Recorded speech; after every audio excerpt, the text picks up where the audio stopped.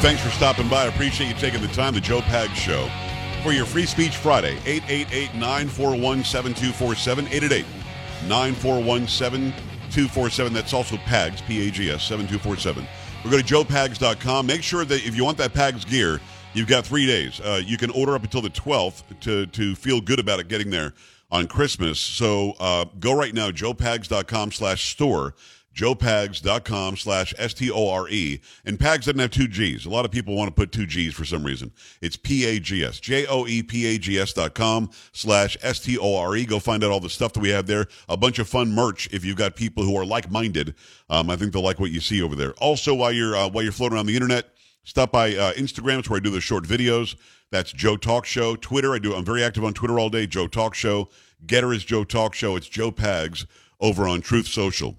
Kyrsten Sinema joining or leaving the Democrat Party is a big deal. And I recall, see, here's something interesting in this day and age. Because somebody just tweeted me that Bernie Sanders says he's an independent. And this guy Jeffrey said he was an independent. And, Lieberman said he was an independent. What's interesting to me is that it's different today. You just had Tulsi Gabbard leave the Democrat Party and basically act like a conservative. She went and campaigned for Kerry Lake. When campaigned for other people who were on the other side of the aisle. So she's somebody who made the change and made it clear that she's going to lean the other way now. Sinema, in what she had to say, basically said that the party isn't inclusive anymore. The party isn't for people who have different ideas. The party is not at all accepting and sort of big tent like it used to be. That's why she's a so-called independent now. What if she starts acting like Tulsi Gabbard, which I think would be great? I think that'd be incredible. I think that would definitely make the difference. And it's not just saying I'm leaving. It's saying I'm leaving and I'm going to do something about it. So we'll see how she starts voting, but it does certainly shake things up a little bit. It does. 888-941-7247, joepags.com. Don't go anywhere because you're not going to believe it. A big hockey tournament's coming up. We're going to talk about that coming up as well. Dean, Boston, talk to me. Hi. Hey, Joe. Hey. So part of my thought on this is I don't see any benefit to anybody but her as far as publicity, because you have the independents like Sanders and King in Maine, and then you turn around, you have Romney and Murkowski and Collins who stabbed the Republicans in the back. So what's the letter? I mean, realistically, it's the voting record, and if she's 93% with Biden, I don't care if you put half the alphabet next to you. She's not reliable, and I just don't see any benefit to this except to her publicity. Well, what about what I just said, whereas Sanders and Jeffries and these other so-called independents were certainly just Democrats, straight line, probably 100% Democrat votes. But then you've got a Tulsi Gabbard who just left and walked the walk. She went and campaigned for people. She tried to get Republicans in office. She tried to get conservatives in office. She turned completely away from the Democrat Party, and she just announced that she's independent. She never said she's Republican. And Tulsi Gabbard was a reliable Dem vote when she was a representative out of Hawaii. So why couldn't Kyrsten Sinema do the same thing? But even Nancy Pelosi can vote with the Republicans. No, I know that, but she never has. I just don't see the benefit. And Tulsi Gabbard's not in office. I have to look at somebody who's in office and has a hardcore record of voting hard left. Well, I'm not going to. I guess what I'll see is the proof in the pudding down. Exactly right, and that's what I was just going to say, Dean. We will see. Dean, thank you. We will see how she votes, and if she votes 100%, 93% Democrat, this was all for naught. I don't think Kyrsten Sinema needed the publicity. I don't. She's gotten plenty of publicity, people following her into the bathroom. The fact that I guess she's somebody who is, I don't want to say this out of school, but I think that she said that she's bi, so she's already in some intersectional place anyway. So here's somebody who already gets plenty of publicity. Sinema and Manchin, when it comes to the Democrats in the Senate anyway, they get plenty of publicity because they don't, generally speaking, just get in line. Even if they vote in line, they at least act like they might not. She's also somebody who is allegedly intersectional. Fine. So she gets plenty of publicity from the left because of that. Go on Twitter, go on other social media sites, and see the hatred being tossed at Sinema today by the left. Her coming out and saying this today proved her point. You know what I mean, Carrie? She says that she's leaving because it's not accepting. It's not a tent that's large enough for everybody who has more left-leaning feelings. And the explosion of hate for her today was as expected. Absolutely. Yeah, I saw a lot of it today. I mean, immediately, she's a turncoat, she's a this, she's a that. So I'm with Dean in that the proof is in the voting. By the way, Romney votes reliably Republican. Is he a turncoat like Collins and Murkowski? Yes, but they, generally speaking, vote Republican. So to say that they're the same as her, they're not. They are Republicans, they're registered Republicans, and they vote generally Republican, although they make dumb decisions sometimes. Sinema has been reliably Democrat. She says she's leaving the Democrat Party. How big a splash will she want to make in January? I think possibly a big one. And she might even make a big splash before that with the omnibus bill coming up. Suddenly she's an independent, and it's not a reliable cram-through. And you might get continuing resolutions like Chip Roy said the other day that would be 24 hours at a time instead of seeing this gigantuan trillion-dollar thing. I think this makes a difference. Now, keep in mind, I'm hopeful that it'll make a difference, but I think it does. Otherwise, why do it? She didn't need the extra publicity and certainly didn't need the hate from the left, which is what she ended up getting. Carrie, we've got to talk about this important hockey. This is amazing. I'm thinking about actually going through the process just so I can play. Okay, this is from The Blaze. The National Hockey League openly promoted the Team Trans Draft Tournament, which saw a biologically female player concussed by a biological male. And the format led to a massive advantage for one team, with one attendee citing enormous difference in player size, according to the Post-Millennium. At the tournament, featuring a Team Black versus Team Pink game, included the Boston-based Team Trans organization, which describes itself as New England's first LGBTQ plus hockey club. A video posted shows player number 90 on Team Pink, described as a bisexual trans woman, a biological man, shoving number 91 on Team Black, who describes themselves as female to male, a biological woman. The female player takes what appears to be a light bump onto the ice and then the boards, resulting in a concussion. The stark difference in size accounts for the biologically male player absorbing little to no impact from the collision. Additionally, the contact would be illegal in most hockey leagues as a hit from behind, although the tournament did likely host a no-contact event. And the injured player later commented on Twitter that she had an amazing time with a fellow player named Mason, he, him, his. A ringside attendee described the scene as displaying an enormous difference in size between the two teams: height, weight, shoulder width, muscles. The differences were plain to even a child, the source said, commenting that anyone could see this couldn't possibly be fair and that someone could get hurt, and someone did. A number of players were easily identified as large enough to stand out from the rest of the players on the ice.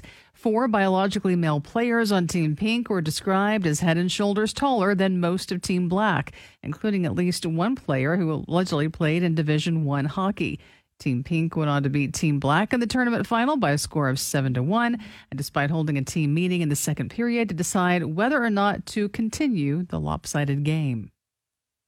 Okay. I'm trying to wrap my brain around this because the trans LGBTQI plus team, the first hockey team or something, they were playing against another hockey team that was also a trans team. This was basically a trans hockey tournament. Yes. And was everybody on the one team male to female and everybody on the other team was female to male? Well, I think so. They're describing it as the first tournament comprised entirely of transgender and non-binary players.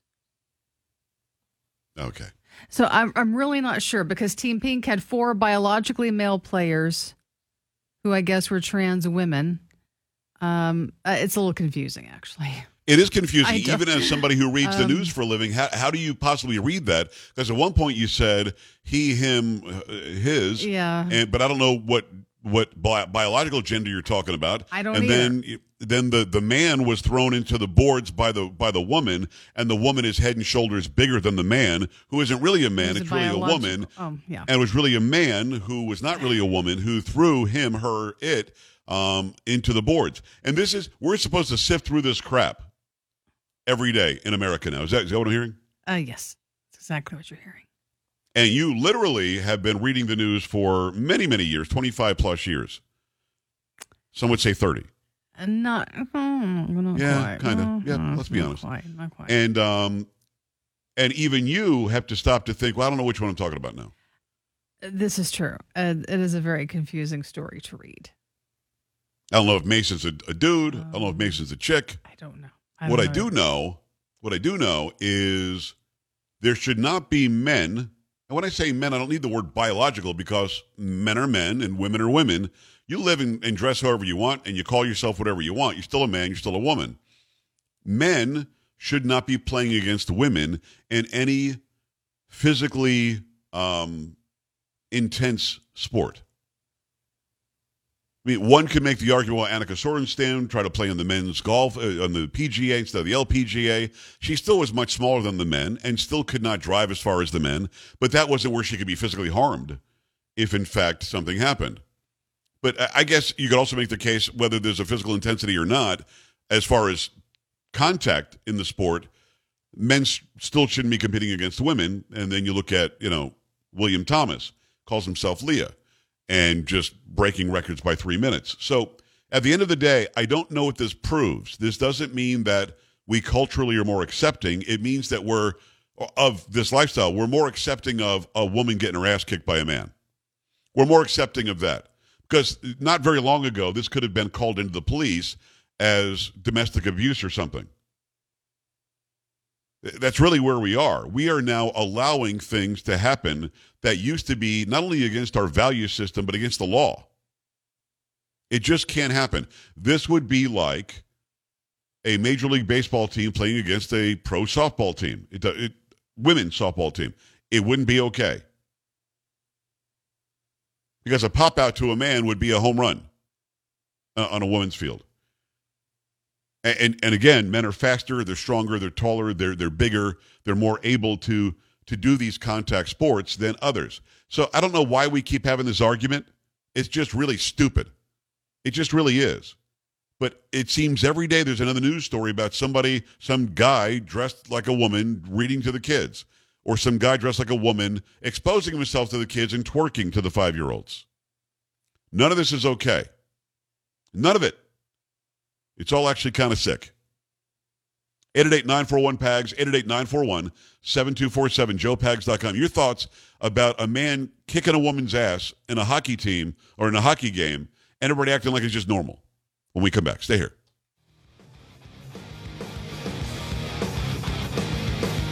Don't be an A-dub. Stay with the Joe Pags Show.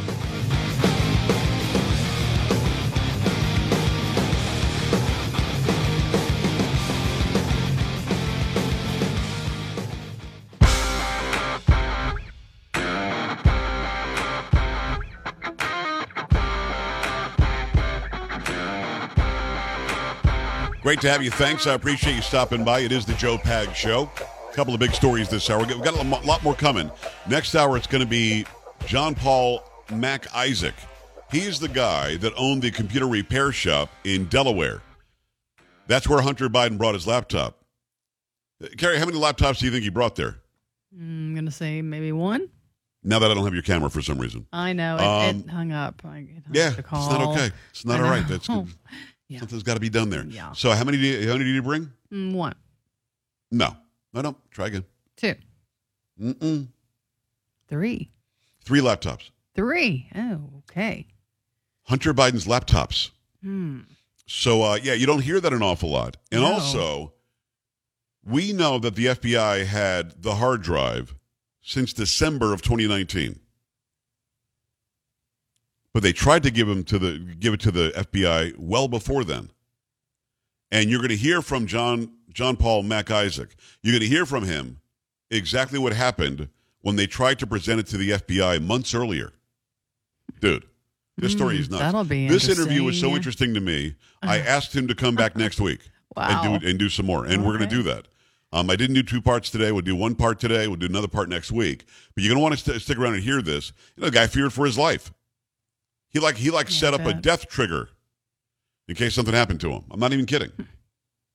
Got all that and then some. Make sure you stick around for that. Also, Dr. Jesse Lopez back on this program today as well. Let me remind you about Stamps.com. I know that the chaos of the holiday season is really making you pull your hair out. I get it. Because if you're somebody who does online businessing, retailing, if you do that, you know that it can be a struggle waiting in line at the post office, trying to get something picked up at the right time. Why not breeze through that with Stamps.com?